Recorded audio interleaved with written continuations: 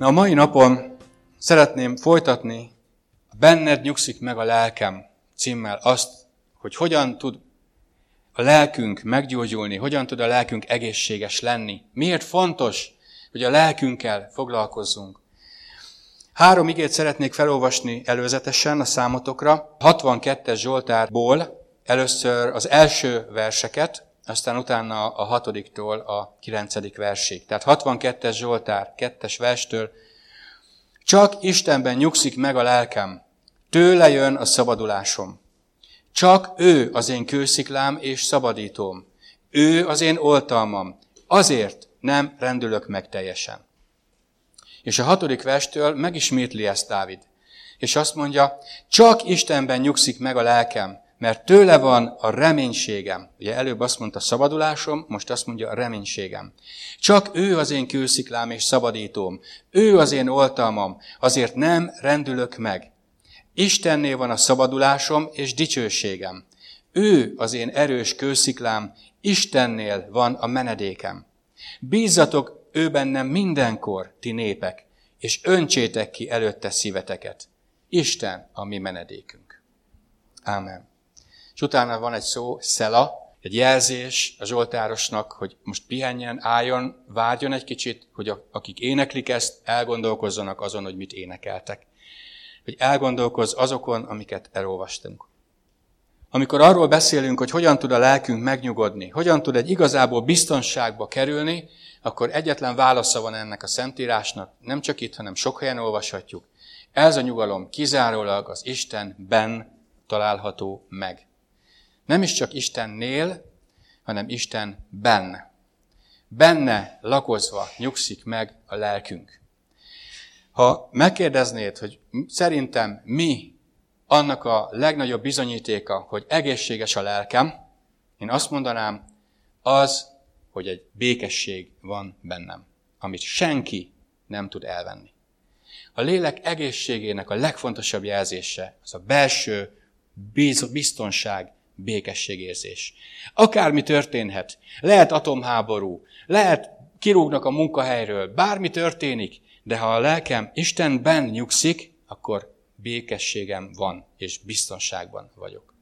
A következő ige a 23-as Zsoltár. Hát ezt ismerjük. Az Úr az én pásztorom, nem szűkölködöm. Füves legelőkön nyugtat engem, csendes vizekhez terelget engem. A lelkemet megvidámítja, az igazság ösvényein vezet engem az ő nevéért. Még ha a halál árnyékának völgyében járok is, nem félek a gonosztól, mert te velem vagy. A vessződ és botod megvigasztal engem. Asztalt terítesz nekem ellenségeim előtt, elárasztott fejem olajjal, csordultig van a poharam. Bizony, jóságod és kegyelmed követ engem életem minden napján, és az Úr házában lakozom hosszú ideig. Ámen. Egy olyan nagy biztonságról, egy olyan nagy békességről beszél itt Dávid, aminek egyetlen oka az, hogy az ő pásztora, az ő védelmezője, az az Úr. És mi tudjuk, hogy ki a mi pásztorunk. A mi pásztorunk az Úr. Ő Jézus Krisztus. A Dávidnak a leszármazottja. És sokat lehet erről a Zsoltárról is beszélni, amit most nem teszek meg, csak gondolkozz el rajta. Az Úr a te pásztorod, hogy tényleg rábízod a megélhetésed, a gondolkozásod, a lelked, a kapcsolataid, a házasságod, a gyerekeid. Ha tényleg ő a te pásztorod, akkor biztos lesz benne, hogy nem kell szűkölködj. Azt mondja egyik helyen Jézus, keressétek Isten országát és az ő igazságát, és minden megadatik nektek. Ne kérdezzétek, hogy mit esztek, mit isztok, miben ruházkodtok. Tehát a természetes, jogos szükségeitekről nem kell aggódni, mert ha Isten országát keresitek, az ő akaratát keresitek, és azt teszitek, akkor nem kell félnetek, nem fogtok szűkölködni. Ez egy óriási belső biztonságérzést ad a mindennapokhoz. Különösen az ilyen infláció mellett, amiben ma élünk. Az ilyen környezetben, amiben ma élünk. És mi ad ebben az időben biztonságot? Hogy az Úr az én pásztorom. Ezért nem szűkölködöm. Még egy igét szeretnék felolvasni a Máté evangélium 11. rész 28. versből. Máté 11.28. Jöjjetek én hozzám mindnyájan, akik megfáradtatok, és megvagytok terhelve, és én megnyugvást adok nektek. Ezek Jézus Krisztus szavai. Vegyétek magatokra az én igámat, és tanuljátok meg tőlem, hogy én szelíd és alázatos szívű vagyok, és a lelketek nyugalmat talál. Mert az én igám gyönyörűséges, és az én terhem könnyű. Amikor úgy érezzük, hogy nehéz az Istennek a terhe, nagyon nehéz az Urat követni, akkor valószínű nem az ő terhét hordozzuk. Az élet valóban tartalmaz nehézségeket, próbákat. Soha nem mondta Isten, hogy meg fog téged és engem menteni a próbáktól. De azt mondta, hogy a próbákban velünk lesz. És amiért elkezdtünk ezzel foglalkozni, mert úgy éreztük, hogy nagyon sok lelki teher van, amit hordoz az Istennek a népe, és nagyon sok lelki sérülés, sőt, akár betegség van, amely akadályozza azt, hogy igazából hinni és bízni tudjunk az Istenben. Amikor valakinek megsérül a keze, attól még az a kéz nem lesz beteg, az meg tud gyógyulni. De tudod, ha elhanyagolják a kézen a sérülést, és az mondjuk begyullad, vagy elkezd üszkösödni, akkor egy idő után egyetlen mód van, hogy életben maradjon az az ember. Igaz? Le kell vágni azt a kart. Csak úgy tudják megmenteni az egész embert. És onnantól az a kar már megszűnik létezni. Tehát van olyan, amikor elgyengül az ember lelke. Elgyengülünk. De ez még nem jelenti azt, hogy lelki betegek vagyunk. Azt meg különösen nem, hogy pszichológusra van szükségünk, mert megőrültünk. De ha valaki tartósan, lelkileg erőtlen, az olyan, mint amilyen az embernek az immunrendszere, a testnek az immunrendszere. Ha tartósan erőtlen, nincs táplálva, nincs erősítve az immunrendszered, akkor nagyon könnyen benyeled a fertőzéseket. Nagyon könnyen megbetegít. Olyan vírus is, ami mondjuk a másikat, aki melletted van, aki erősebb immunrendszerű, őt nem. Az immunrendszereket is lehet karban tartani. Vitaminokkal, ásványi anyagokkal, életmóddal, étkezéssel, mozgással. Megvan a módja, hogy az embernek a fizikai testében lévő, vagy biológiai testben lévő immunrendszere erős legyen. És ennek van szellemi párhuzama is, majd mindjárt meglátjuk. Amikor arról beszélünk, hogy valaki lelkileg erőtlen, az még nem biztos az, hogy lelkileg beteg, de biztos, hogy veszélyben van. És ahhoz szükség van, hogy kikerüljük a lelki sérüléseket, a lelki betegségeket, szükségünk van arra, hogy megerősödjünk a mi lelkünkben. A mi hitünknek a célja a lelkünk üdvössége. Azért az a hitünk célja, hogy a lelkünk megmeneküljön. Mert ki a lelkem? Mi a lelkem? Az értelmem, a gondolataim, az akaratom, a személyiségem, az önazonosságom, én vagyok az én. Jó értelemben mondva az ego, az én. És ez szoros kapcsolatban van az én szellememmel, mert az ember 3 részből áll. Amikor Isten megformálta a földnek a porából, abból a vörös agyagból az embert, kiformálta, a maga képére és hasonlatosságára alkotva, ráhajolt, amikor elkészült az Úr, és belelehelte az orrába, az ő szájából az ő lehelletét, és így vált az ember élő lélekké. És fölkelt az ember, fölállt, kapcsolatban volt az élő Istennel, mert volt egy részünk, a szellemünk, amely kapcsolatban lehet az Istennel. És van a lelkünk, amitől tudtuk, hogy ki vagyok én. Ádám tudta, hogy ő az Ádám, hogy ő egy ember, hogy ő egy teremtmény. Nem kérdezte, hogy na, ki vagyok, mégis mit csináltál belőlem? Teve vagyok, vagy ló, vagy szamár, vagy macska. Tudta, hogy ő egy ember. Azonosságtudata volt, és te is tudod, hogy ember vagy. Tudod azt, hogy ki vagy. Tudod azt, hogy mi a neved. Tudod azt, hogy férfi vagy nő. És egyre jobban, ahogy felnősz, hogy egyre nagyobb leszel, egyre érettebb leszel, fel tudod ismerni az érzelmeidet, a személyiségedet, a gondolkozásodat. Tehát te vagy a te. A hitünknek a célja az az, hogy ez a lélek megmeneküljön. Miért kell megmenekülnie? Azért, mert ott az Édenkertben ezt a csodálatos alkotást, az embert megtámadta az ellenség, az ördög egy kígyó képében, és rá akarta venni 3 területen, ugye a szem kívánsága, a test kívánsága és a kevésség, az életnek a büszkesége útján, hogy az ember tagadja meg az Istenhez való kapcsolatát. Az egész Édenkertnek a legfontosabb történése az, ami miatt most annyi lelki betegség van ezen a földön. És ez annak a következménye, ami ott történt. Mert mi is történt igazából? Rá akarta venni az ördög az embert arra, hogy az Isten nélkül élje az életét. Az ember döntse el maga, hogy mi a jó és mi a rossz. Mi a különbség a jó és a rossz között? Ehhez az összes információ az az ő kis agyában van benne. És azt mondta neki az ördög, hogy te olyan lehetsz, mint az Isten. Te pontosan tudhatod, hogy mi a jó és mi a rossz, ahogy az Isten is tudja. Nincs szükséged az Istenre ahhoz, hogy boldogulj ezen a földön. És ezt az ember elhitte. És amikor evett arról a fáról, megnyíltak a szemei, észrevette a saját és a férje mezítelenségét, illetve egymás mezítelenségét, és azt is észrevették, hogy bajban vannak. Ezért bújtak el a hűvös alkonyatkor, amikor meghallották az Istennek a hangját, aki jött újra beszélgetni velük. Isten mindaddig egy szoros, mély, bensőséges kapcsolatban volt az emberrel. Attól a pillanattól fogva ez a kapcsolat megszűnt. Mit is mondott Isten az embernek? Amely napon eszel arról a fáról, bizonnyal meghalsz. Tudjátok, hogy az ember a földi haláltól fél a legjobban.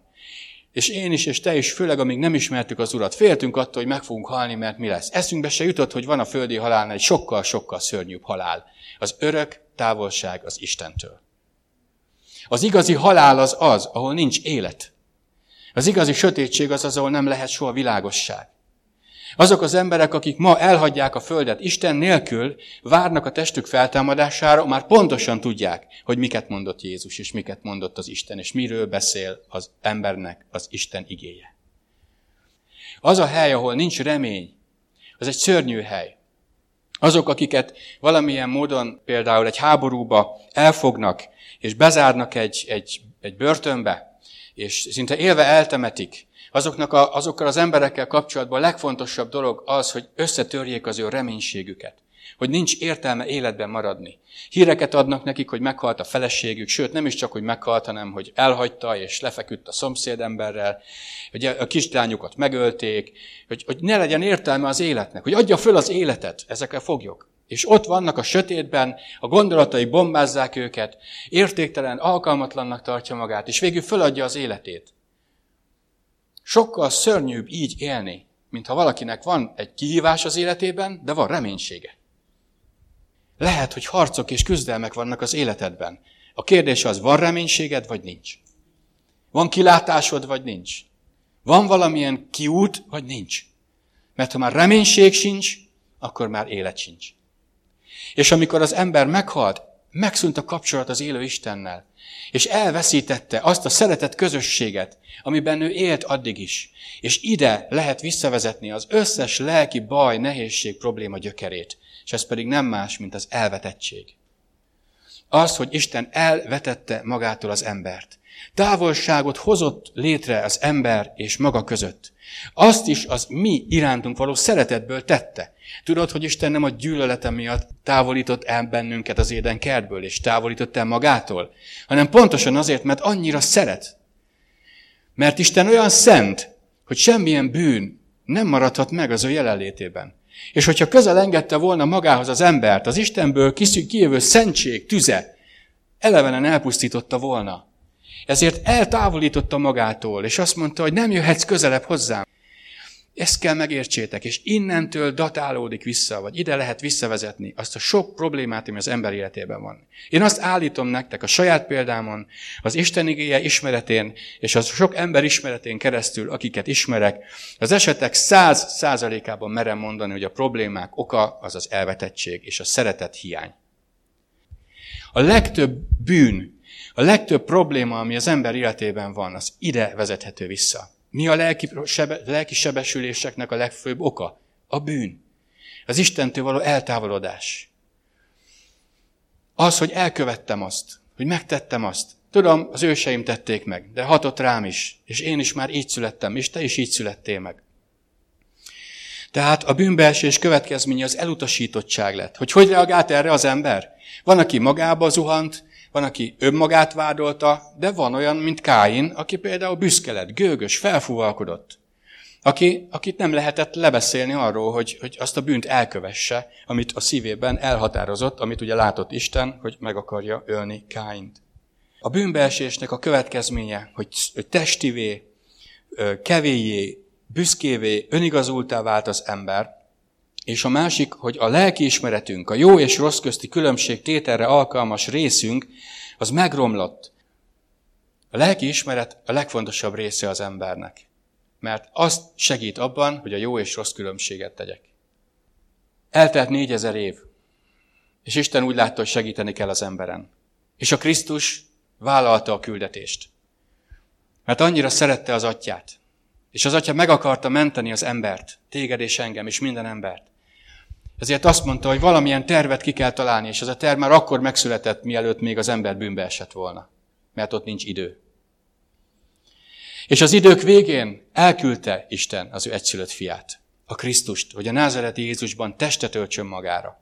Magára vegye azt a létezési formát, ami a tiéd és az enyém. Azért, hogy ebben a testben magára tudja venni minden embernek a bűnét és vétkét. Ézsaiás könyvéből hadd olvassam fel ezt a részt, 53. részből, Ézsaiás 53:3-tól. Megvetett, emberektől elhagyott volt, fájdalmak férfia, betegség ismerője. Mint aki elől arcunkat elrejtjük, megvetett volt, és nem gondoltunk rá, pedig a mi betegségeinket viselte, és a mi fájdalmainkat hordozta. Kiről beszél itt Ézsaiás? A Krisztusról, a messiásról, a megváltóról. Azt mondja, megvetett, és emberektől elhagyott volt. Jézus Krisztus legnagyobb kihívása nem az volt, hogy az emberek megvetik és elhagyták, hanem az, hogy el fog jönni az a pillanat, amikor a bűneink miatt a mindenható Isten el fog fordulni tőle. És ez volt a legnagyobb fájdalom, ami őt érte. Ezért kellett a Getsemáné kertben vért izzadva 3-szor is imádkozni, hogy atyám, ha lehetséges, múljon el ez a pohár. Nem akart megváltani bennünket? Dehogy nem. Nem akart segíteni nekünk? Dehogy nem. De ennek az az ára, hogy el fog fordulni tőle az atya, ez egy nagyon nehéz dolog. És azt mondja, az emberek megvetették, az emberek elhagyták őt. Egyedül függött a Golgotai kereszten, ég és föld között. Senki nem volt igazából mellette, senki nem tartott ki, mert távolról nézték a tanítványok egy része. Senki nem tudott neki abban a helyzetben segíteni. De ott a Getsemáné kertben, amikor harmadszor is imádkozott, atyám, ha lehetséges, távozzék el tőlem ez a pohár. De ne az én akaratom legyen meg, hanem a tiéd. És amikor megkapta Istentől, az atyától a választ, hogy bízd rám magad, fiam. Nyugodtan tedd le a kezembe az életedet. Igazságos ítéletet fogsz kapni. Nem tudom, hogy ezeket mondta-e az atya, de valamitől Jézus Krisztus megnyugodott. És azt mondta, hogy eljött az idő. Eljött az idő, mondta a tanítványainak, akivel együtt vette az utolsó vacsorát, és azt mondta, jön az ördög, de nincsen bennem semmije. Aki lelkileg egészséges, abban az ördögnek nincsen semmije. Nincsen benne félelem, nincsen benne elutasítottság, hitetlenség, erőtlenség.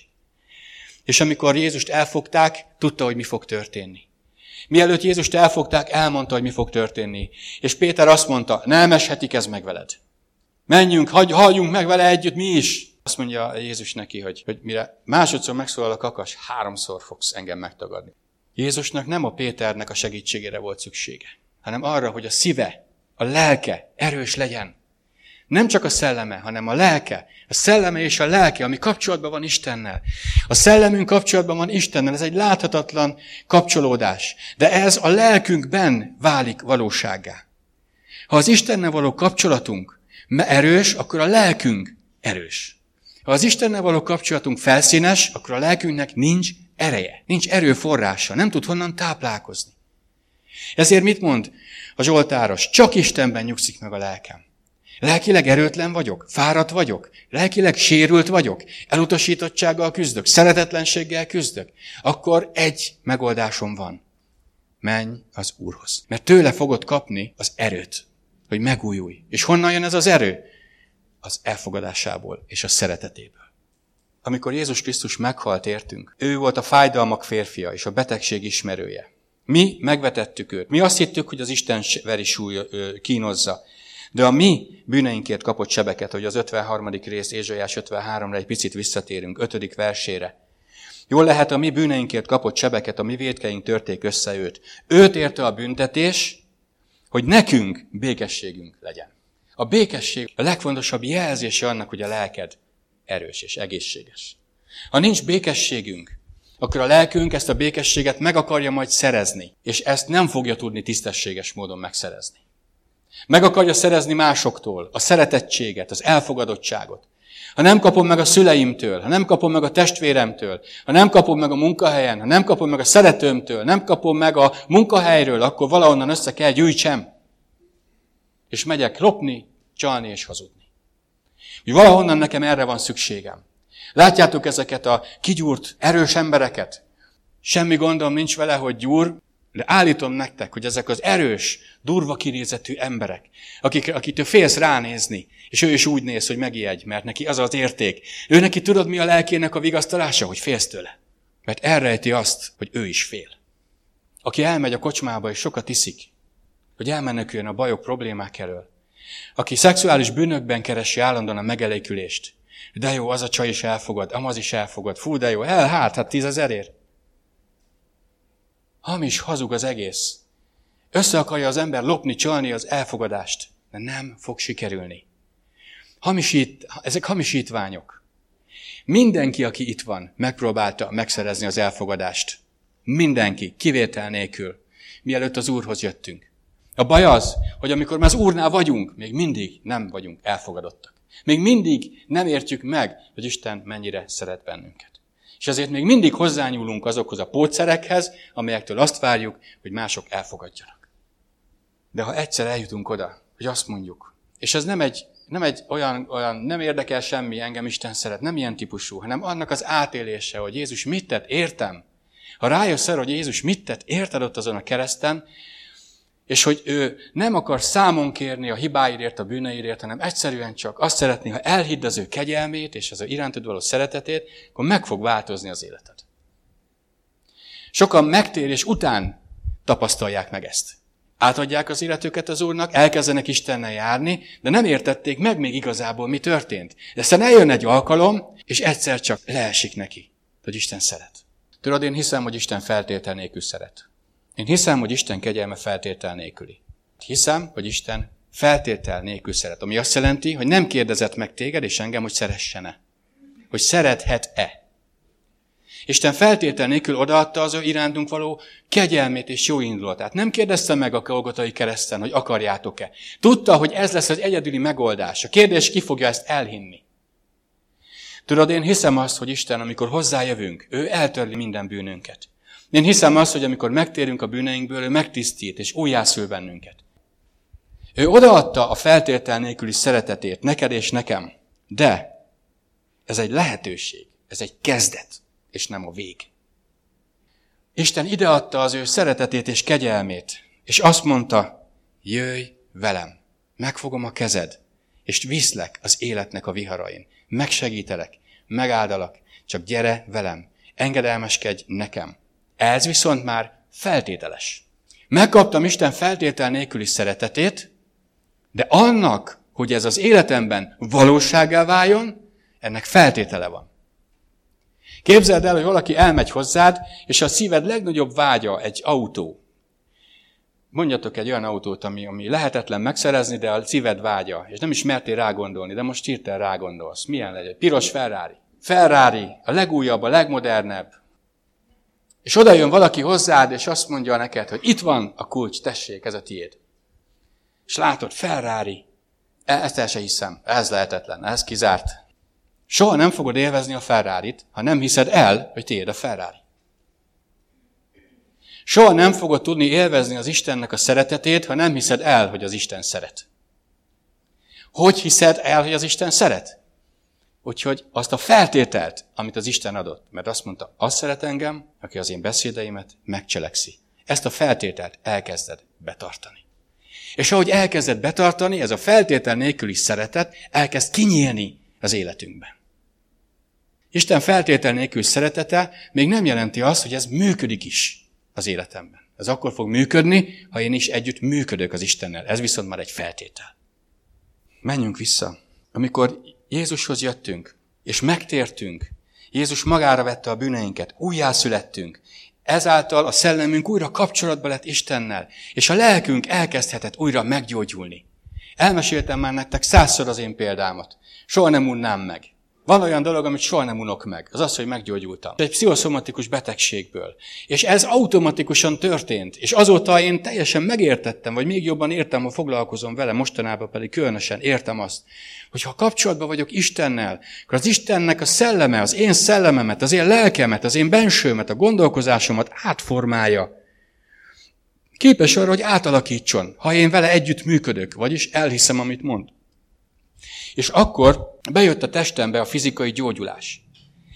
Testvéreim, a lelki és a testi között nagyon-nagyon szoros kapcsolat van. A példabeszédek 3.7.8-ból hadd olvassak fel egy igét nektek. Példabeszédek 3.7.8. A példabeszédek 3.5.6-ot nagyon jól ismeritek, mert azt nagyon sokszor mondtuk, teljes szívedből bízzál az Úrban, a makad eszére ne támaszkodjál, stb. De most hadd olvassam fel a példabeszédek 3, 7-es és 8-ast. Most az egyszerű fordítást van nálam, ebből fogom felolvasni. Ne képzeld magad túl okosnak, hanem tiszteld és féld az örökkévalót, a gonosznak pedig fordíts hátat, egészség lesz ez a testednek, és még a csontjaid is felüdülnek. Ha szeretnéd, hogy egészséges legyen a tested, és még a csontjaid is felüdüljenek, akkor ne képzeld magad túl okosnak, hanem tiszteld és féld az örökkévalót, és távolodj el a gonosztól. Fordíts hátat a gonosznak. Tehát az, hogy tiszta és szent életet élsz, hatással van a fizikai egészségedre. A test és a lélek nagyon párhuzamos, sok kölcsönhatás van. A fizikai betegségek 70%-át teszik az orvosok lelki eredetűnek. De legalább 50 és 70% a különböző kutatások szerint. Értve a rák, a mozgásszervű betegségek, emésztési zavarok, gyomorpanaszok, a gerinc, a hátfájdalmak, nagyon nagy része, amelyek nem balesetből származnak például, hanem megmagyarázhatatlan, ahol nem látni semmi fizikai elváltozást, főleg az elején, azoknak lelki okai vannak. Az, hogy az ember olyan terheket hordoz a lelkében, amelyek kölcsönhatásba lépnek a testükkel. Nagyon sokan például a gerinc és a hátfájdalmukat, vagy a gerinc csigolyájukban lévő betegségeknek az oka az, hogy olyan stresszes, annyira sok terhet hordoz, nehezen tud elengedni, nehezen tud megbocsátani, nehezen tudja átadni másnak a terheket, hanem magán hordozza, és mint egy zsákot, mint egy terhet állandóan hordozza láthatatlan módon. És ezek fizikai hatást tartanak a testére. És nyomják össze a gerincét. És egy idő múlva a gerinc összeroppan, pontosabban összeszorul, és a csigolyák közül sérv keletkezik, csigolyasérv, és nagyon nagy fájdalmakkal jár. Aki tudja, miről beszélek, az tudja. Nem mindegyik betegségnek ez az oka, de nagyon soknak. Sokkal többnek, mint amennyinek nem.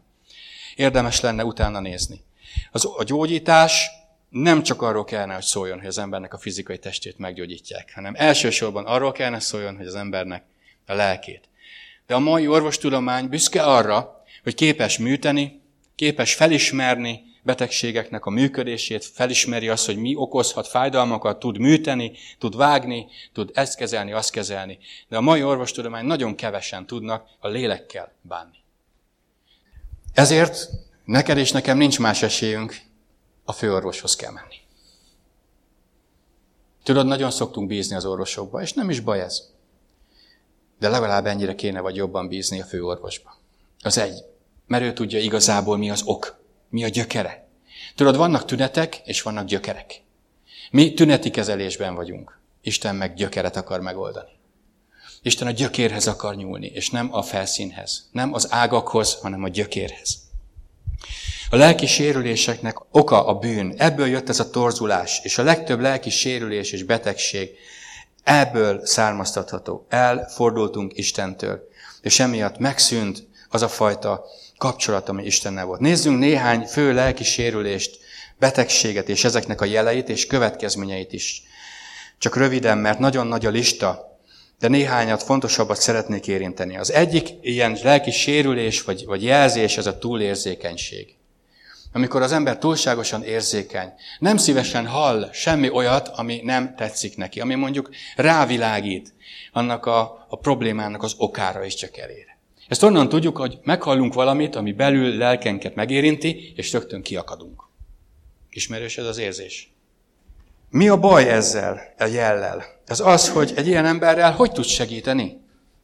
Hogy tudsz segíteni egy olyan embernek, aki azonnal harap, amikor megpróbálod leleplezni számára azt, hogy miben van benne, vagy nem is te, hanem mondjuk Isten, és esetleg te vagy ennek az eszköze. Nem könnyű. A következő jele, vagy lelki sérülésnek a közöny. Erős jel, szeretetlenség, érdektelenség, amikor nem érdekli a másik ember, nem érdekli a másoknak a sorsa, mert a saját lelki sebe, a saját lelki problémája érdekli, és ezért ő nem akar másokkal foglalkozni. Ezt tesz önzővé, ezt tesz önközpontúvá, emiatt jön az önsajnálat, a depresszió, a keserűség, amik szintén jelei a lelki sérüléseknek. A következő a bezárkózás. Amikor valaki lelkileg sérült, akkor nagyon könnyen elzárkózik a többiek elől. Nem akarja kitárni a szívét, nem akar őszinte lenni, nem akar nyílt lenni. Elég neki a maga baja, nem akar mással foglalkozni. A következő a képmutatás. Nagyon-nagyon jellemző, hogy amikor valaki nem jó lelki állapotban van, akkor a másik jönne hozzá. Hogy vagy? Mi a válasz? Jól. Vannak némi problémák, de megoldódnak. Pedig tudom, hogy nem vagy jól. Tudom, ő is tudja, mindenki tudja, de nem vagyunk nyitottak, bezárkózunk. Miért? Mert félünk attól, hogy megint sebeket kapunk. Megint megbántanak bennünket, megint beszólnak. Emiatt érzem magam rosszul, emiatt nem érzem magam jól a közösségben, hogy beszólogatnak. Nem megyek oda többet, nem akarom hallgatni, nem akarom kiszolgáltatni magam. A következő, ami szintén az örömtelenség. Boldog ember az, akinek az Úr bűnt nem tulajdonít, és lelkében családság nincsen, mondja az Zsoltáros. És nagyon sok hívő nem tud örülni, nem tud boldog lenni, nem tud kiegyensúlyozott lenni, mert hiányzik az a belső békesség, az a biztonságérzés. Ez nem erről szól, hogy elkövetek-e hibát, vagy bűnt, vagy nem, hanem az, hogy biztos vagyok abban, hogy van kapcsolatom az élő Istennel. És tudom, hogy amiben most benne vagyok, és amit bánok, és küzdök ellene, abban ő megsegít. A menekülés. Ez hasonlít a bezárkózáshoz. Amikor menekülök, hogy ne is lássák, amit csinálok. Mert hogy mások nem látják, akkor biztos Isten sem lát. A következő az elvetettségérzés. Testvérém, az egyik legerősebb jele annak, hogy lelkileg betegek vagyunk, az, hogy elvetett érzéssel küzdünk. Elutasítottsággal, kisebbrendűséggel. Olyannal, aki azt mondja, hogy nem vagyok értékes, nem vagyok jó. Ez a bajom. Nem nézek ki úgy, ahogy kellene, nem ahogy elvárnám magamtól, vagy ahogy mások elhitették velem, hogy kellene. Nem tudok feloldódni. A következő a félelem. Ez egy nagy adag, egy nagy csomag. A félelem, az aggódás, a stressz. A félelem, az aggódás, a stressz nem azt jelenti, hogy nincs békességem, hogy nincs bennem igazából hit, hogy nem tudok elengedni, hogy nem tudom Istenre bízni a dolgaimat, most hívőkről beszéljünk. A következő a bizalmatlanság. Aztán még sorolhatnánk. Problémacentrikusság, a kilátástalanság, szintén a lelki sérülésnek a jelzése, hogy nem látok jövőképet, nincs jövőképem, nem látok kiutat. Nem tudom, hogy mi fog történni, de nem jó, az biztos. Egy következő jele az indulat. Nagyon sokan az indulatot igazából indulattal elrejtik a saját lelki gyengeségeiket. Ne gondoljátok, hogy az, aki indulatos, az erős. Nem, az indulatosok gyenge emberek. Mert az indulat az soha nem hoz megoldást. Soha. Az indulatos ember valójában elrejti magából a tehetetlenségét. Az, hogy nem tudja megoldani, nem tud vele mit csinálni, és ezért kitör belőle, és elkezd csapkodni, elkezd verekedni. Hogyha magunkban nézünk, és kitör belőlünk az indulat, nagyon sokszor nem azért tör ki, mert erőseknek érezzük magunkat, hanem pont az, hogy védtelennek, ezért elmarjuk magunktól az embereket, beszólunk nekik, cinikusak vagyunk, mert nem vagyunk biztonságban, nem érezzük magunkat elfogadva, nem érezzük magunkat szeretve. Aztán van, amikor ez a lelki sérülés öltözködésben, deviáns öltözködésben, hajviseletben, akinek van, vagy megszínezi a haját, vagy fejét levágja, fele kopasz, fele 5 méter, 1 méteres, de azt is befesti lila és kékre, 3 fülbevalóval. Az orrába? Az orrába. Kitetoválva. Mert ha ki vagyok tetoválva, akkor frankó erős vagyok, akkor jó vagyok. Szeretlek, Juci. Üss! Velem van az erő. Én nem bántom ezeket az embereket, de lelkileg sérültek. Ha elmondom neki, hogy lelkileg sérült vagy, akkor az üs szerint fog eljárni, és megkínál egy jobbossal. Nem biztos, hogy időszerű. Nem kell mindenkinek elmondani. De tudd, hogy ezek a deviáns öltözködések, hogy amikor a nők kivetköznek magukból, és megmutatják mindenüket, akkor miért csinálják? Hogy valaki mondja már rá, hogy jaj, de jól nézel ki. Kiteszi a Facebookra a módosított ábrákat magáról. Mert nem úgy néz ki, de van az a Photoshop nevű program, amivel nagyon szépen derekat lehet csinálni, mindent lehet, amit akarok. Le lehet venni az arcomról az összes szeplőt, még hajat is lehet, igen. Csabi szeretne hajat, igen. Ezt is lehet Photoshoppal. Tudod? És akkor jönnek a lájkok, ti is csináljátok, mert látom a Facebookon, nem tudsz elbújni. Ezután szoktak letiltani egyébként. Nyugodtan letilthatsz, tök mindegy. És látom azt, hogy jaj, de gyönyörű vagy, te csodát, olyan szavakat használtok néha, amit Istennek kéne mondani. Isten se kap ilyen nagy ajnározást, mint amit kap a csodálatos picike gyerek, vagy ez a kis beállás, hogy ja, nem tudom. Miért? Miért van szükségem erre? Miért kell nekem, hogy legyen ott 50 like, mert különben nem vagyok ember? Nem vagyok értékes? Hiányzik valami? Miért? Ma olvastam, vagy tegnap előtt egy cikket a mai fiatalokról. Ez a 18-20 éves korosztály. Vagytok páran. Nem akarnak már sokan dolgozni, menni közülük, mert egyszerűen is lehet keresni pénzt. Ki kell alakítani egy imidzset magamról, föl kell tenni a TikTokra, meg a YouTube-ra, meg a Instagramra, és követőket kell gyűjteni, reklámozni kell, nem tudom én micsodákat, és jön a bevétel. Ez reális, ez valóság, hogy ezt csinálják? És igen. Tudnatok kell, testvéreim, hogy a Facebook a világ mindenség legrombolóbb közösségromboló programja. Ennyi személyiséget, amit a Facebook tönkretett, 10 milliókról beszélek, amiket tudnak, és ott mi az a többiről, amit nem tudnak. A közösségi média nem közösséget épít, hanem közösséget rombol. Nagyon nagy erővel. Sokan leszették már rólam a keresztvizet emiatt. Nem tudok menni a modern korral. Tényleg nem. Ha ez a modernság, akkor nem. Akkor maradok konzervatív. Akkor maradok ilyen visszamaradott, csak az ige. Legyen ez. De az idő végén majd meglátjuk. És nagyon rossz lesz az a sok becsapott fiatal, és idős is, aki a Facebookon éli az életét. A lájkokért, az elfogadásért. Vigyázzatok erre. Ez a világ. Aki a világot szereti, ez az Istent gyűlöli. Aki a világot szereti, az Istent gyűlöli. És ezt nem én mondom, hanem az Úr. Mi a gyógyulás útja? Első, akarsz-e meggyógyulni? Tudjátok, sok ember szeret betegnek lenni. Sok ember szereti azt az állapotot, amiben van, mert akkor ott önsajnálat lehet, akkor engem majd tudom magyarázni, hogy miért nem járok közösségbe, miért nem szeretek, miért nem szolgálok, miért nem teszem azt, amit Isten akar tőlem. Mert olyan jó ez a kis elutasítottság érzés. Én olyan elutasítottnak érzem magam. Az a kérdés, akarsz-e meggyógyulni? Akarsz-e meggyógyulni az indulatosságból? Akarsz-e meggyógyulni, és még az előzőhöz, a jelekhez nem mondtam hozzá a szenvedélyeket. Cigizni mikor kezdett el az ember fiatal korában? Miért? Elfogadjanak? Vagányságból. Igaz?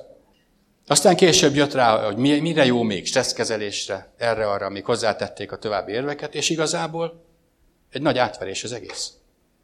Megfelelésből. Hiányzik az elfogadás. Szükségem van pótolni. Kell, hogy az emberek még hozzátegyék. Kell, hogy a haverok, az ember, lássák, hogy én is egy vagánycsávó vagyok. Nem tudom, kinek mi az oka. Sok minden lehet. De nagyon sok függőség emiatt van. A játékfüggőségektől kezdve. A játékok álomvilágba visznek. Most már olyan játékok vannak, olyan élethűek, hogy a múltkor meg akartam nézni egy konkrét filmből egy részletet, és nézem, és rájöttem, 5 perc múlva jöttem, nem is 5 perc, azért 2 perc eltelt, de nem azonnal, hogy ez nem a valós film, hanem a filmnek a játék változata. És tudod, amikor be lehet menni a játékokba, és le lehet ölni a családtagokat, le lehet ölni az elképzelt figurákat, és van életed 10 És nincs következménye semmi. Ez egy olyan módon felszabadítja a fiataloknak és a játék szenvedélyben lévők lelkét. Bárcsak mondanám, hogy fiatalok, nagyon sok nem fiatal már játszik. Nagyon sok középkorú játszik. Mert egy álomvilágba helyezi magát, ahol ő a hős. De a férje elhagyta, a felesége elhagyta, a gyerekeivel nem tud mit kezdeni. Akkor megyek egy álomvilágba. Vagy drog, ital, játékok. Csak el ebből az élő, való világból. Valami elképzeltbe. Tudjátok, miért olyan népszerű az elmúlt években vagy évtizedekben az a sok fantáziafilm? A sok hős film? A Gyűrűk ura? Meg a Trónok harca? Meg ezek a fantáziafilmek? Ezért népszerűek. Ha egy ilyenből megnéznél egy részletet, vagy nem tudom, látott-e valaki ilyen filmből, borzasztó képi világa van egy olyanhoz, aki egy egyszerűhez szokott, de az biztos, hogy abban nagyon nehéz meghalni. És olyan fizikai behatások érik az embert, hogy lezuhan egy 100 emeletes tetejéről, és simán életben marad. Mert különben vége lenne a filmnek, és akkor miről szólna továbbiakban. Szuperhősök. Nincsenek szuperhősök. A szuperhősök a keresztények. A szuperhősök a tanítványok. Akik végig tudják csinálni azt, hogy ezt nem nyelik be. Nem lesznek a világnak a kiszolgálói. Mi a gyógyulás útja? Első kérdés. Akarsz-e meggyógyulni? Kérlek, gondold végig. Nagyon keveset beszéltünk arról, mert ez nem egy terápiás alkalom. Nem az a cél, hogy most a te személyes lelki sérüléseidet vegyük elő, és mindenképpen hangozzon el. Az a cél, hogy megmerd vizsgálni a szívedet. Van-e benned olyan lelkileg gyengeség, olyan lelki érzelmi, akarati gyengeség, olyan sérülés, olyan sérelem, olyan elvetettségérzés, olyan elutasítottság, olyan önsajnálat, olyan meg nem bocsátás, olyan keserűség, amiről tudod, hogy nem kéne ott lennie, hogy sokkal jobban aggódsz, mint kellene, irigy vagy másoknak a sikerére, bizalmatlan, stb. Kisebbrendű sorolhatnánk, hogy ha ezt találod az életedben, akkor erről szól. Első kérdés, akarsz-e meggyógyulni? Akarsz-e ebből kijönni? Vagy, ahogy mondta Sanyi, hogy nem jövök ki belőle, mert akkor hátrány fog érni. Például anyagi hátrány, vagy például az emberek részéről. Hát, ha egészséges vagyok, akkor el kell mennem dolgozni. Akkor nem tudok mire hivatkozni. De testvéreim, egy egészséges embernek nem kell semmire hivatkozni. Bíznia kell. Bíznia Istenben. Az emberek annyi mindenben bíznak. Miért nem bízunk az Istenben? A gyógyulás útja az ez.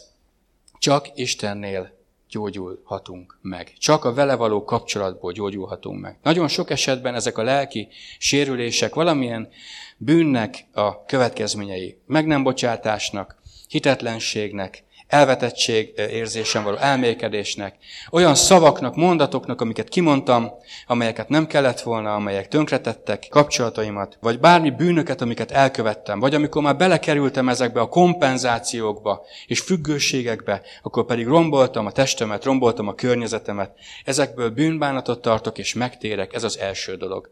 Ami ehhez szükséges, az pedig az őszintesség és a nyitottság. Elismerni és felismerni, hogy miben vagyok benne. Kilépni az önsajnálatból. Uram, bocsáss meg, hogy ezt hagytam.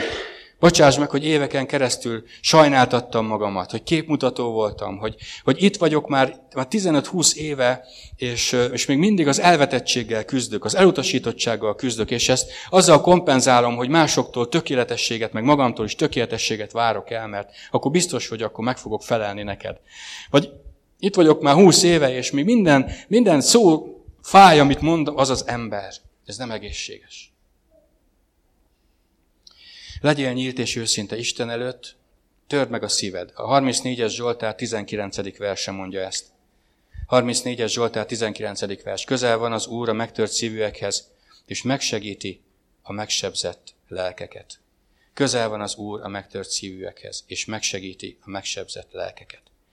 Tudod, az egészséges szívre mi jellemző? Az egészséges lélekre mi jellemző? A legfontosabb jellemzése békessége van. Vizsgáljuk meg a szívünket. Van-e bennünk békesség? Van-e bennünk egy igazi biztonságérzés? Hogy akármi történik, akármit mond vagy tesz az a másik ember, én tudom és teljes szívből hiszem, hogy Isten engem elfogad és szeret. És tudom, hogyha bűnt követek el, és oda megyek hozzá, és megbánom, ő hű és igaz, és megbocsát nekem. Az egyik jele, a legfontosabb jele az ez, az egészséges léleknek. Akkor egészséges a lelkünk, akkor gyógyult meg a lelkünk, amikor van bennünk békesség. A következő, hogy van egy egészséges Istenképünk. Istent olyannak látjuk, amilyen ő valójában. Hogy ő kegyelmes, irgalmas, szeret, türelmes, de szent és igazságos.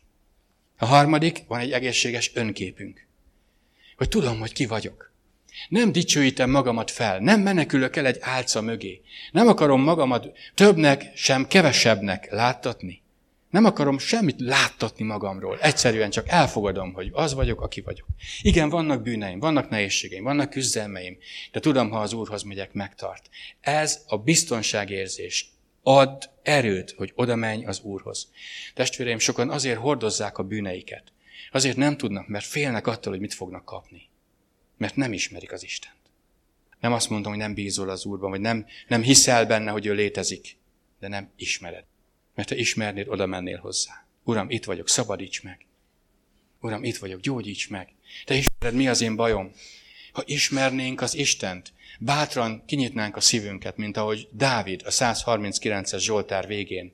És azt mondta, itt van a szívem, kinyitom előtted, vizsgálj meg, van-e bennem valami, bármi, ami gonosz, ami eltávolít tőled, mert én azt nem akarom. Ha ismernénk az Urat, bíznánk benne. Ha bízunk benne, nem félünk tőle, mert nem fogja a kárunkat okozni. De bocsáss meg nekem, ha ezt mondom, sokan nem ismerjük még igazán Istent, ha nem merünk oda menni hozzá. A következő jele az egészséges léleknek az az, hogy tud adni, tud szolgálni, tud szeretni. Ugyanis az adás az szeretet.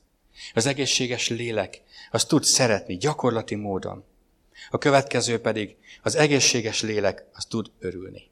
Az egészséges léleknek az öröme és a boldogsága az nem a külső körülményekből fakad. Nem azt mondom, hogy minden pillanatban, bármilyen helyzetben vagy, mindig fülig ér a szád. Szó nincs erről. Van egy belső öröm. Tudod, Isten soha nem ígérte meg, hogy nem lesznek próbáink, de azt, hogy a próbáinkban velünk lesz, azt megígérte. És ez okoz örömet. Már előre örülök annak, hogy Isten meg fog szabadítani. Azt mondja Jakab, teljes örömnek tartsátok, amikor különféle próbákban, nehézségekbe kerültök. Itt érthetjük meg, hogy miről beszél Jakab. Hogy az az ember, akiknek ő beszél, azt feltételezi Jakab, hogy akik olvassák az levelet, azok a keresztények, azok ismerik az Istent.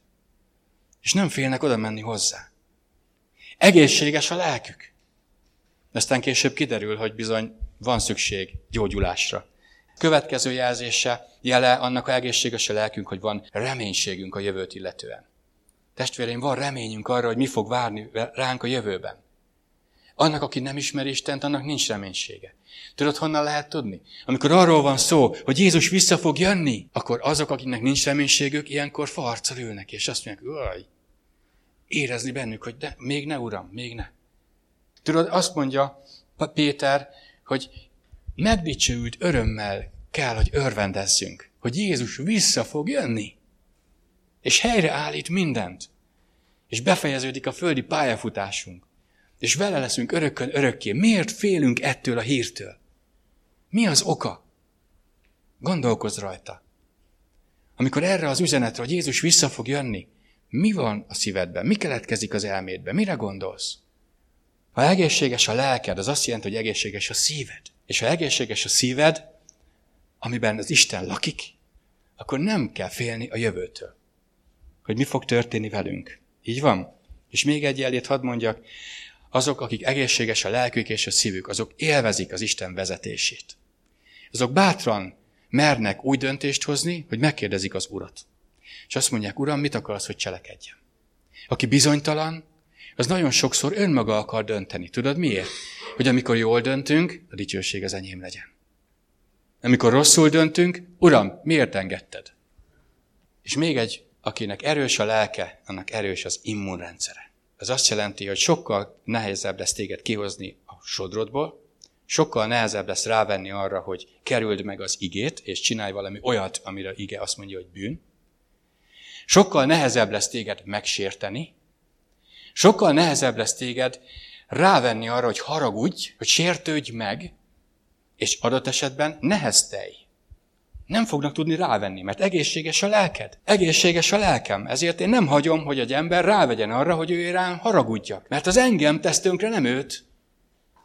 Testvéreim, én éveken keresztül nem voltam ennek a tudatában. Prédikáltam róla előttetek, hogy bocsássatok meg, és hogy én is mindenkinek megbocsátottam. Halleluja! És aztán jött az ember. És a szívemben feljött a harag. Nem is mondtam haragnak, inkább csak ilyen neheztelésnek. Mi a különbség a hazugság meg a füllentés között? De ha ma ezt megkérdezed egy embertől, bárhol, hazugság az egy rossz dolog, füllentés belefér. Nem így van? De mind a kettő az van, hogy az igazság helyett igazságtól eltérő dolgot mondok. Amit én hívhatok füllentésnek, az beleférős dolog. Meg hívhatok hazugságnak, az már kemény. A meg nem bocsátást hívhatjuk neheztelésnek. Mi a különbség? Neheztelek egy emberre. Hát az mégsem meg nem bocsátás, nem? De, annak a másik formája. És én rájöttem, hogy én megbocsátottam, de neheztelek. És az Úr azt mondta, hogy figyelj ide, szeretlek, de ez ugyanaz. És amikor ezt megértettem, meg kellett szívemből bocsátani, tényleg elengedni mindent, és akkor szabadult fel a szívem, és akkor tudtam, hogy ott volt. Van 4 konkrét javaslatom arra, hogy hogyan maradhatunk lelkileg egészségesek, vagy ha megbetegedtünk, és Isten meggyógyított, mert elmentünk hozzá, akkor hogyan állhat helyre a lelki egészségünk, a lelki erőnk, hogyan lehet újra erős a lelkünk, erős a szívünk. A szíve erős, az Úrban bizakodó. Hol is van ez a Zsoltár? 112-es Zsoltár. Azt mondja, a szíve erős, az Úrban bizakodó. Miért erős az ember szíve? Mert bizakodik az Úrban. Miért bizakodik az Úrban? Mert erős a szíve. 4 dolgot hadd mondjak. Összefüggésben van a fizikai gyógyulással. Valaki megbetegszik, képzeljük el, hogy valaki megbetegszik, hónapokra ágynak dől, és utána elmúlt a betegség a testéből, és föláll, de hát nagyon gyenge, nagyon erőtlen. Mit mondanak neki? Orvos, mond 4 dolgot. Első, étkezés. Ne egyél sokat egyszerre, hogyan egyél, mit egyél, mennyit egyél. Ez az első, amit kezd. Lelki szempontból mit jelent ez, testvéreim? Mivel táplálkozik a lelked? Mivel táplálod a lelkedet? Mi az, amit beengedsz a lelkedbe? Mi az az élelem, amivel a lelkedet, az elmédet, a gondolataidat megtáplálod? Kinyitod a tévét, és hadd jöjjön, ami jön. Kinyitod a zenét, és hadd jöjjön, ami jön. Egyszer majd beszélek nektek a zenéről. Mit táplálkozol?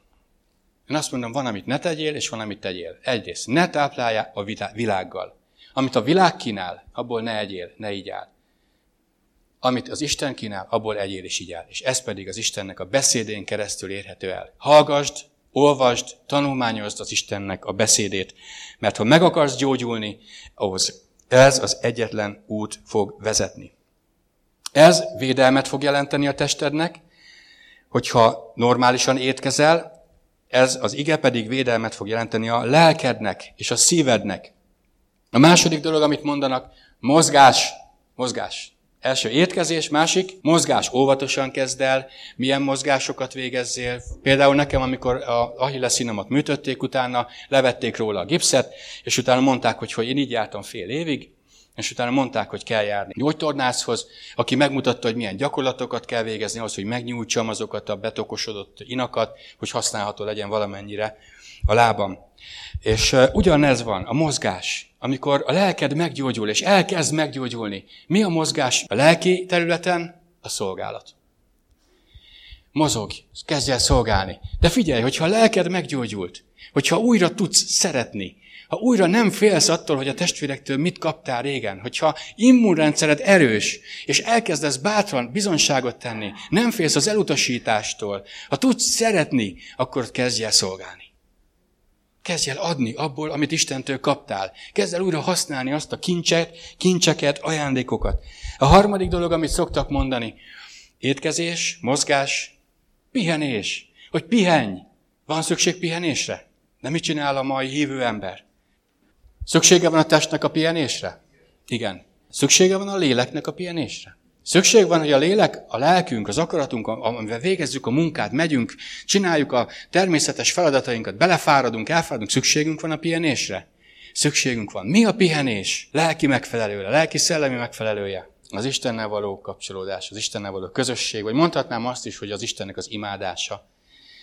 amikor megpihenünk. Isten 6 napon át teremtette a földet, 7. nap megpihent. Nem azért, mert elfáradt, példát mutatott ezzel az embernek. Azt adta a zsidóknak, az ő választott népének, 6 napon át munkálkodjál, végez minden dolgodat, de a 7. nap az az Úrnak szentelt nap legyen. Azért állj le, nem azért, mert nem bírnál fizikailag dolgozni, azért állj le, hogy a lelked és a tested helyre tudjon állni. Azért állj le, hogy legyen egy megújulása a testednek, és egy megújulása a lelkednek. Honnan jön ez a megújulás? A kapcsolatból, a közösségből. Voltál-e már úgy, akik házasok vagytok, hogy a házastársaddal való kapcsolat meghidegült egy picit? Amikor mosolyszünet van. Mi okozta ezt? Persze, besértődtünk, megspántoltunk, a lelkünk sérelmet szenvedett, mert oda nyúlt, ahova nem kellett volna, vagy nem értett meg, vagy nem tudom. Beszólt. Mi volt az én válaszom? Ugye attól függ, hogy milyen jellem vagyok. Vagy üvöltözés, csapkodás, repülő csészsealjak, vagy az eltávolodás, én neked nem mondok semmit, csinálj, amit akarsz. Mit csináljuk ebédre? Engem nem érdekel, de az nem lesz jó, az biztos. De meg nem mondom, találd ki. Ez eltávolodás, igaz? Eltávolodás egymástól. Szexelne és álmodjál, barátom, és eszedbe se jusson. Mi okozta a változást, ha most már jó? A megbocsátás, az elengedés. Valakinek el kell kezdeni közeledni.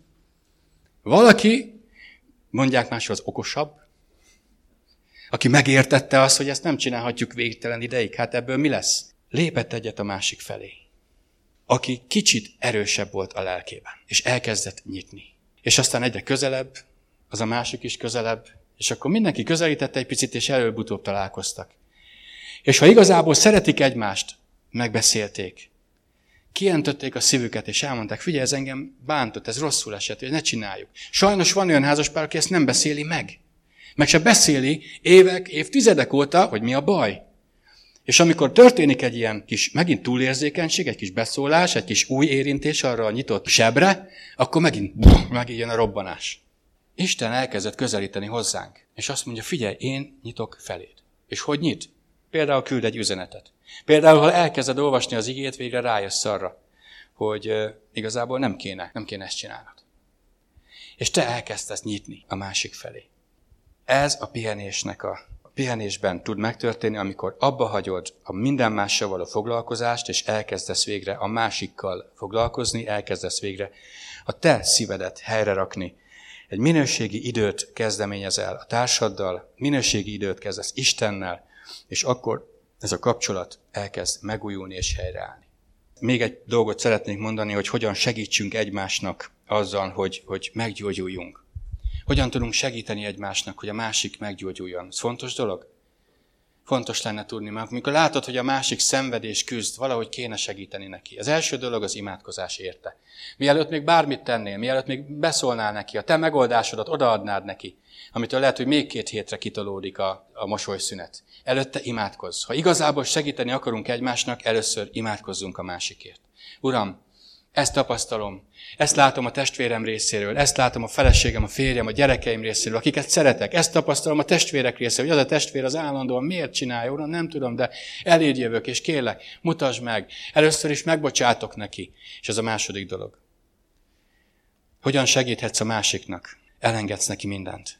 Bocsáss meg neki. Legyél te is egészséges. Tudtad, hogy egy egészséges ember tud segíteni egy másiknak, hogy egészséges legyen? 2 beteg ember, el tudod képzelni, hogy mit tud művelni? Sok házasság ezért szenvedés 20-30 éve, mert 2 lelkileg sérült ember a másik sérülésével foglalkozik, nem a sajátjával. És a következő dolog, türelem. Testvéreim, mi, amikor megváltozunk, azt akarjuk, hogy egy pillanat alatt megváltozzon a másik is. Mert ha már nekem ment, a másiknak miért nem megy olyan gyorsan, mint nekem? Mert nem. Ha szeretnéd tudni, hogy ki türelmes feléd, olvasd el a Bibliádat.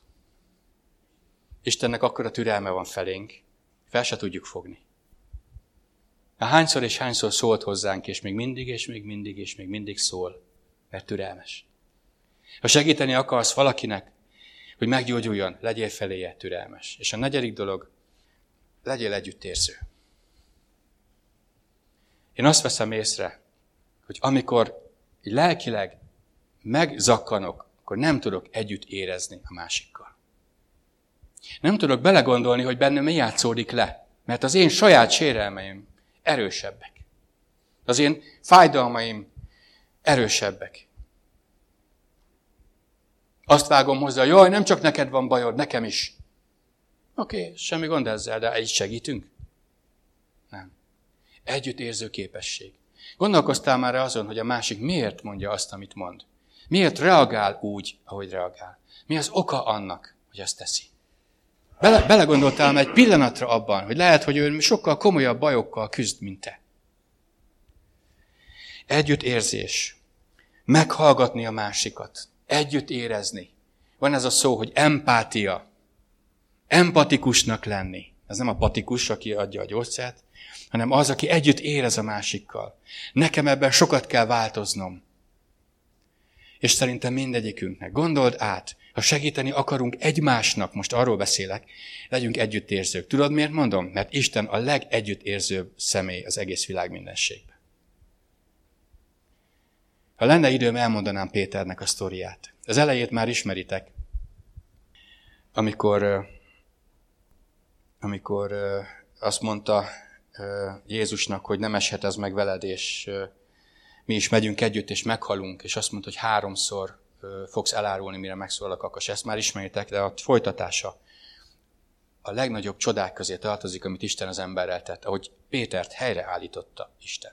Óriási tanítás van benne, de ezt nem tudom elmondani nektek már. Azt viszont el szeretném mondani, hogy menjünk Jézushoz. Úgy tudunk egymásnak segíteni, ha Jézushoz megyünk. Ha kell, a kezét megfogom. Ha nem tudom megfogni a kezét, akkor imádkozom érte.